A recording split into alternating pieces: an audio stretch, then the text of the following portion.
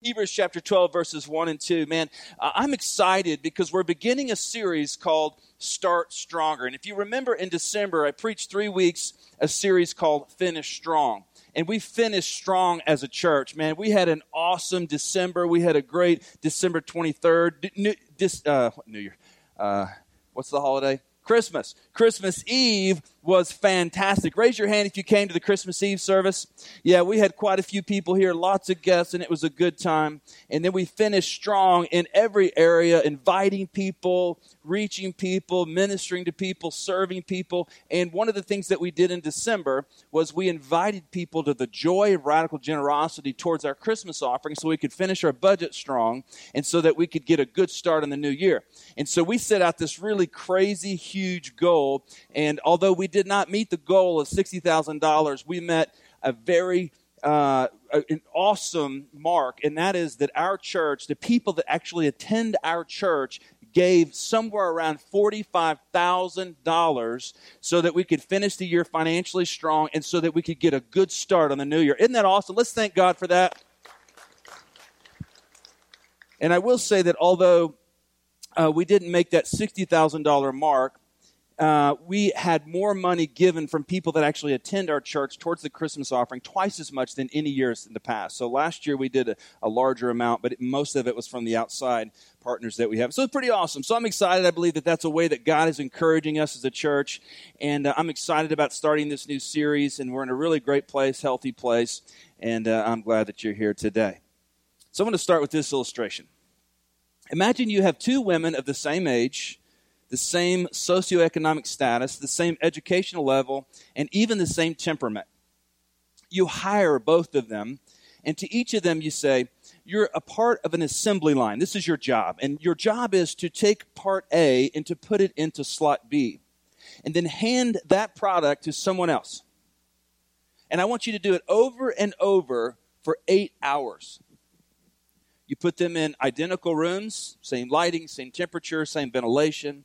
You give them the same number of breaks every day, and the reality is it is very boring work. The conditions are the same in every way except for one difference. To the first woman, you tell her that at the end of the year, her pay will be $30,000. To the second woman, at the end of the year, you tell her that her pay will be $30 million. So they work for a couple of weeks, and the first woman says, isn't this tedious? Isn't this driving you insane? Aren't you thinking of quitting? And the second woman will say, no, I think it's perfectly acceptable. In fact, I whistle while I work.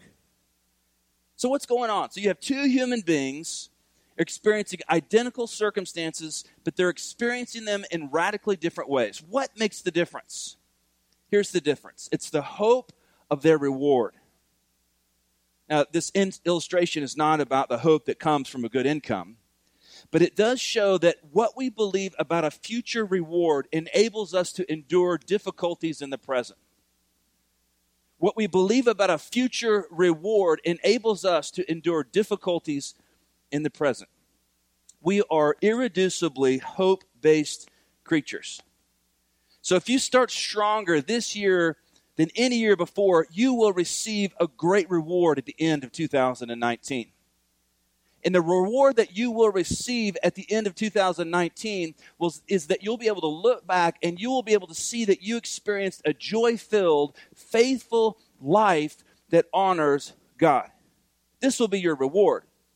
You'll be able to look back on the year and you'll be able to say, you know what? I experienced joy this year in the midst of whatever circumstance. And I was faithful to God, and I honored God with my life. And that's a really, really great reward.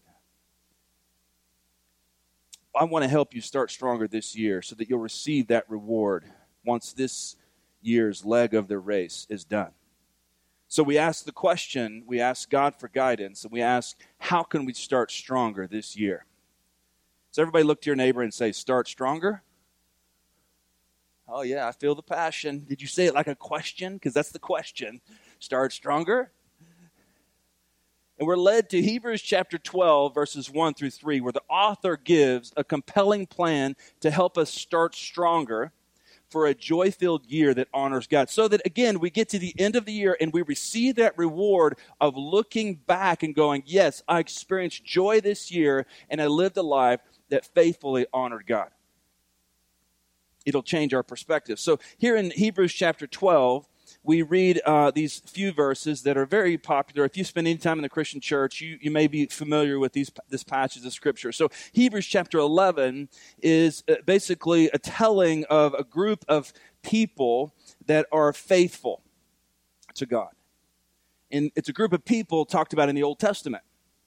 And then chapter 12 is an exhortation by the author of Hebrews, who we're unsure exactly who it is, but it's an exhortation by the author of Hebrews to potential faithfulness. So you go in chapter 11, proven faithfulness, to chapter 12, potential faithfulness. And so we are in a position of those being listened or being talked to in chapter 12 of potential faithfulness. And here's the big idea, the thing I'm going to drive after today, the main idea. Here it is. With eyes on Jesus, you can experience a joy-filled life of faith that honors God in 2019. That's the main idea. That's what I'm going to make a case for. With eyes on Jesus, you can experience a joy-filled life of faith that honors God in 2019. So Sarah so beautifully read that passage. I'm going to read it again, just a few verses here. It says, since we are surrounded by such a great cloud of witnesses, let us lay aside every weight and sin which clings so closely. And let us run with endurance the race that is set before us, looking to Jesus, the founder and perfecter of our faith, who for the joy set before him endured the cross, despising the shame, and is seated at the right hand of the throne of God. So just four things I want to point out from this passage. The first thing is this, is that we have to be inspired by the witness of the Old Testament men and women who've gone before us. We have to be inspired by the witness of the Old Testament men and women who've gone before us. So we're summoned to start stronger this year by the example of these Old Testament saints. Can you think of people in your own life who have been faithful throughout their lives? Can you think of people that when you consider their lives, you are inspired by their faith? I hope so. Maybe some of you are sitting next to a person right now that is that for you. Well, the author of Hebrews is saying, hey, there's a group of people that are talked about in the Old Testament, and they've been faithful. So this is Hebrews chapter 11. I just want to read it to you. We're not going to have it on the screen. I'm going to read you this list of Old Testament faithful witnesses because according to Hebrews chapter 12, we're supposed to be inspired by their witness of faith in the midst of difficulty. So if you have your phone or your Bible, you can look at it with me. I'm reading out of the English Standard Version. It says, faith is the assurance of things hoped for the conviction of things seen. For by it the people of old received their commendation. By faith we understand that the universe was created by the word of God, so that what is seen was not made out of things that are visible. Here we go. Here's the list. By faith Abel offered to God a more acceptable sacrifice than Cain, through which he was commended as righteous, God commending him by accepting his gifts, and through his faith, though he died, he still speaks. By faith Enoch was taken up so that he should not see death. It goes on to talk about others. Verse 7, by faith Noah, being warned by God concerning events as yet unseen, in reverent fear constructed an ark for the saving of his household. By this he condemned the world and became an heir of the righteousness that comes by faith. Verse 8, by faith Abraham obeyed when he was called out to go to a place that he was received as an inheritance, and he went out not knowing where he was going. By faith he went to live in the land of promise as in a foreign land, living in tents with Isaac and Jacob, heirs with him of the same promise. Verse 11, by faith Sarah herself received power to conceive, even when she was past age. Verse 13, these all died in faith, not having received the things promised, but having seen them and greeted them from afar, and having acknowledged that they were strangers and exiles on earth. Do you hear the stories of these people of faith in the Old Testament? Maybe some of the names are familiar to you. Verse 17 talks about Abraham again, a man of faith. By faith, Abraham, when he was tested, offered up Isaac, and he who had received the promises was in the act of offering up his only son, of whom it was said, through Isaac shall your offspring be named. Verse 20, by faith Isaac invoked future blessings on Jacob and Esau. By faith, Jacob, when dying, blessed each of the sons of Joseph. The list goes on and on and on. Verse 29, by faith, the people of Israel crossed the Red Sea as on dry land. But the Egyptians, when they attempted to do so, they were drowned. Verse 30, by faith, the walls of Jericho fell down after they had been encircled for 7 days. Verse 31, by faith, Rahab the prostitute did not perish with those who were disobedient because she had given a friendly welcome to the spies. And what more shall I say? The list goes on and on and on. This is like the hall of fame of people that are faithful to God talked about in the Old Testament. Verse 32, what more shall I say? For time would fail me to talk of Gideon, to Barak, Samson, Jephthah, of David, Samuel, and the prophets, who through faith conquered kingdoms, enforced justice, obtained promises, stopped the mouths of lions, quenched the power of fire, escaped the edge of the sword, were made strong out of weakness, became mighty in war, put foreign armies to fight. Women received back their dead by resurrection. Some were tortured, refusing to accept release so that others might rise again to a better life. So the list goes on and on. We ought to be inspired by the witness of the Old Testament men and women as we think about this year and as we think about starting stronger. We don't think about them watching us. Sometimes you read this passage in Hebrews chapter 12, and we hear it saying that there's a group of people watching us. But it is more accurately read that we actually watch them. We watch them and we watch their stories of faithfulness in the midst of difficulty, and it inspires us to do something we thought we could never do. And for some of you, what would be a really remarkable thing would be that you would go through this year, experience a joy-filled life where at the end you can look back and go, yes, I live a life that honored God this year, even in the midst of difficulty. There's a man by the name of Alex Honnold. He's a renowned rock climber. Are there any rock climbers in here? Any of y'all been to Momentum, that gym that's over off of Washington? It's okay. Even if you got to the first little block, you can climb it, you know. I've been there, dropped my daughter off. So he's a world famous rock climber now, and one reason that he became so famous is because he became the first person to scale the iconic, nearly 3,000-foot granite wall known as El Capitan. It's fun to say. Just say it, right? El Capitan. Come on, let me hear it. Oh, thank you. All the gringos are like, El Capitan, and whatever. So this granite wall, 3,000 feet high, he was the first person to free climb it, or free solo it. And what that means is that he's climbing it without any ropes, without any safety harnesses. He's the first person to do it. He wasn't the first person to climb it. He was the first person to do it without any room for error. This expanse, this vertical expanse, stretched more than a half a mile up. It's higher than the world's tallest building. It's so high that from the top of it, people on the ground can't even see the people that have made it to the top. And so along the way, Alex, as he was trying to figure out, he looked to be inspired and to be given wisdom by two other men, Kevin Jorgensen and Tommy Caldwell. They were the first to climb the wall, although they did use ropes and harnesses, and they did it just 2 years before. But what is really incredible is that although Alex, it took him like 5 hours to do it, for these guys, they trained for 8 years. And then it took him 19 days to do it with harnesses. But when Alex was thinking about climbing it, he talked to them. He studied what they did. He watched their climb, and he learned from them. And he was inspired by them, and he gained wisdom by seeing what they were going to do. And so when he went to climb it, he drew upon the inspiration of those that have gone before him, and he was able to do something nobody had ever done. One of those earlier climbers, Tommy Caldwell, called Alex's climb the moon landing of free soloing. And here's the thing. So there are these two men that did it with harnesses, and then there was Alex.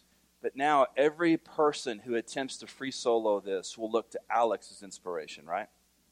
They will find out what he learned in his life, in his climb, so that they themselves might be able to accomplish something great.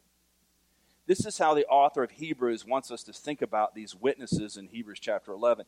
We look at their lives of faithfulness. We look at their lives of victory in the midst of difficulty. We look at their lives of obeying God when everybody around them rebelled against God.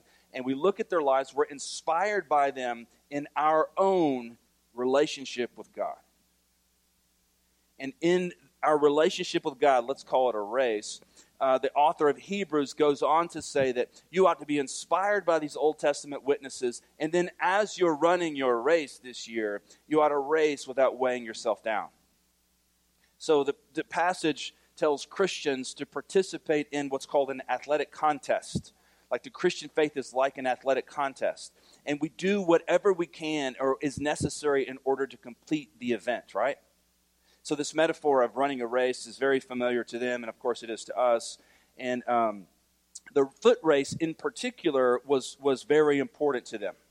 And so in a foot race in these days, particularly during any kind of like Greek games, they would remove all their clothing to run unhindered. And so when the author of Hebrews said, lay aside every weight and the sin that so easily entangles, he's not actually just talking about sin. He's talking about get rid of everything that's going to keep you from running your race this year. I mean, here you are inspired and going, yeah, we're going to do it. Look at these people that have gone before us in Hebrews chapter 11, or maybe look at the people that have gone before you in your life now, and you're inspired. But for you to be able to run your race this year, you're going to have to race without weighing yourself down. And all of us have things in our life that could weigh us down. All of us are tempted by sins that could slow us down, that could trip us up, that can keep us from moving. And when the author of Hebrews says you ought to run in such a way that you can run freed up from all of these things, I want you to know that it's possible in Christ. What are the things that are going to keep you weighed down this year? What are the things that are going to trip you up? Here's a little help on how you identify those things. What were the things that kept you from running the race you could have run in 2018? You know, for me personally, some things that kept me from running the race that I could have run is I too quickly got my eyes off of Jesus and I put my eyes on the difficulty of a circumstance. Or I too quickly took my eyes off of faith in God and I put it on what the world would say about whether or not something is going to work out the way it should. And it got discouraging along the way. What is that thing for you? For some of you, maybe the thing that is encumbering you, that's keeping you from running the race that you should run is some kind of temptation or some kind of addiction. What I'm saying to you is the author of Hebrews is saying, throw it off.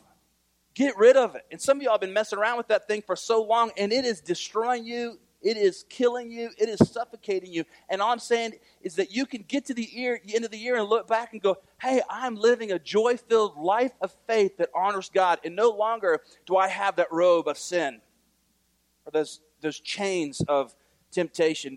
You will be tempted, but those chains of addiction. That's what the author of Hebrews is saying. So we got to run this year in a way that you can run unhindered. And so here's the third point. You don't have to run fast, but you will have to endure suffering this year.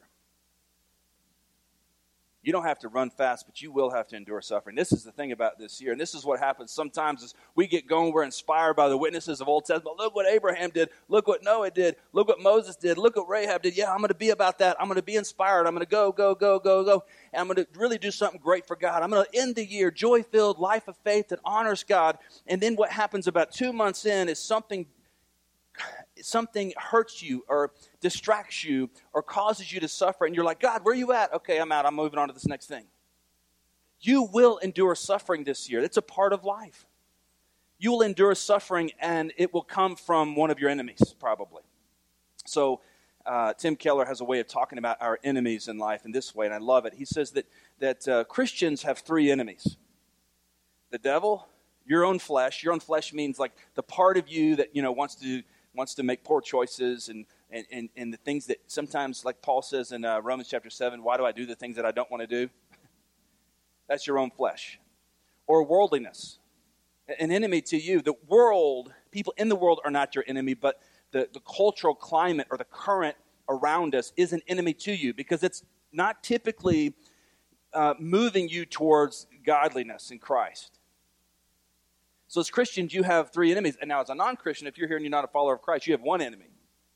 which ought to scare you far worse than the Christians ought to be scared of those other three enemies. That one enemy is God. The Bible says that you are an enemy of God through your rebellion, rejection, and indifference. So you will this year face difficulty, and for the Christians, the difficulty will come oftentimes from one of these three enemies. And you got to know that, and you don't have to run the race fast, and sometimes you'll begin to suffer, and so you'll slow down, and that's okay. But once you get in the race and start to endure the pain, you'll know that you're in the race. And the exhortation here from the author is to run this race with endurance, the two words that are there that are very important. Run the race with endurance. It implies that it's going to require stamina for you this year. And it's going to require discipline. And so the race this year is not for the sprinter. The race this year is for the marathon runner. That's what we do sometimes in New Year's resolutions, right? We sprint on these New Year's resolutions, and then we peter out about 3 weeks in. But what I'm saying to you is that if you want to get to the end in December the 31st, 2019, and look back and say, I started strong, and I lived a life of faith that honors God, what you're going to have to do is see this year and that life with God as a marathon, not a sprint, and you will endure pain. And along the way, you just know that you can continue to be faithful to God in the midst of the suffering. And here's how you do it. You look to Jesus, the founder and the perfecter of our faith. This is really where the passage is going. Jesus is the pace setter, the swiftest of runners. So the Old Testament witnesses inspire us, but Jesus empowers us. Let me say that again. The Old Testament witnesses inspire us, but Jesus empowers us. Jesus empowers us because his conduct was exemplary. And he did everything the Father wanted him to do because he was the God-man. And the expression here, author and perfecter, could be interpreted formally like this. He, as the perfecter of faith, Jesus is the one in whom faith has reached its perfection. So the Old Testament witnesses and people in your life inspire you. But Jesus is different because he empowers you. He was able to do something which none of us have been able to do, and that is to live a perfect, sinless life. The reason I say with your eyes on Jesus is because there's nowhere else you could put your eyes that you could actually run a race this year where at the end of the year you'll look back and say, I lived a joy-filled life of faith that honors God. So my exhortation to you is that you would put your eyes on Jesus, the author and perfecter of our faith. And now Jesus, he exercised an endurance of faith, right? If you know the story of Jesus, he submitted to the plan of the Father and went to the cross, and he offers Christians a way to be reconciled to God. And this is why we put our eyes on Jesus. So you're here maybe and you have not yet crossed over the line of faith, and you would maybe respect the idea of Jesus, or maybe even believe that Jesus, the man, actually existed.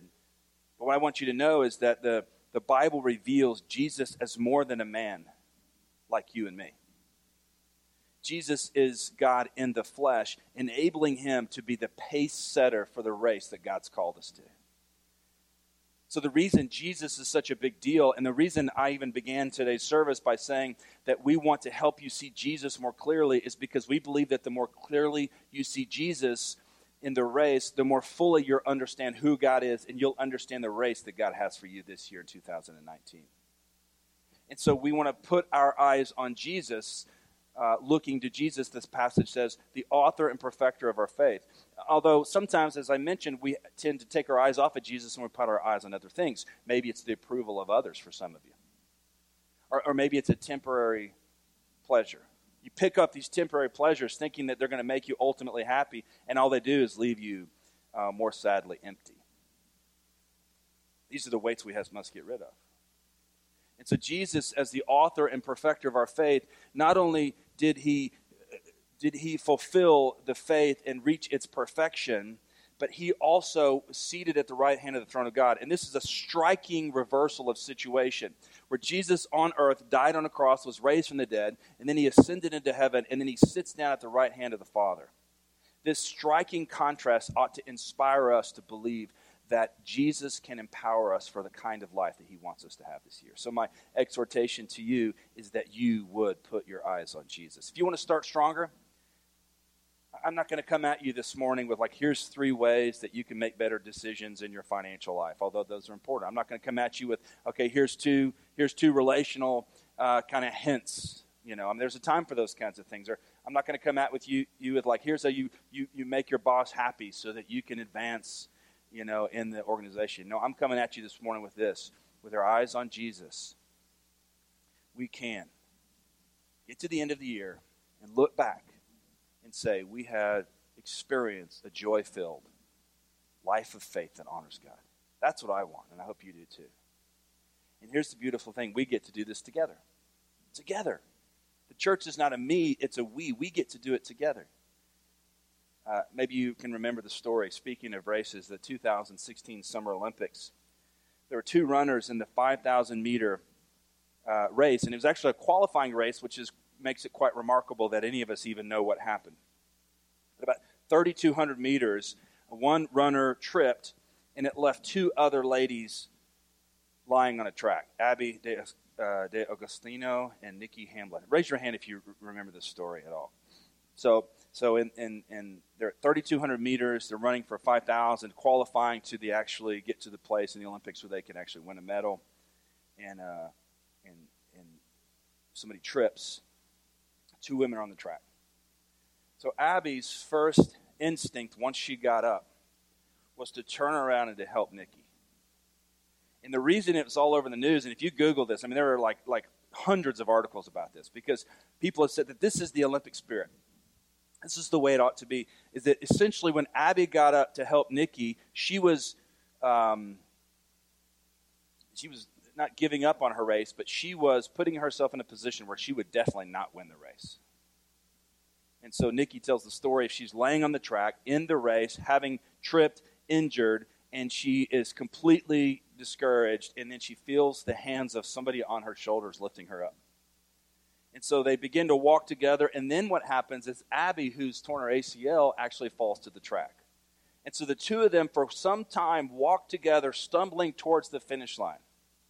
And as I was thinking about, this passage in Hebrews where he says, look to the Old Testament witnesses and then be empowered by Jesus, eyes on Jesus for a life that is the way that God wants us to live this year, for us to run the race that God wants us to run. I thought to myself, what happens when I stumble?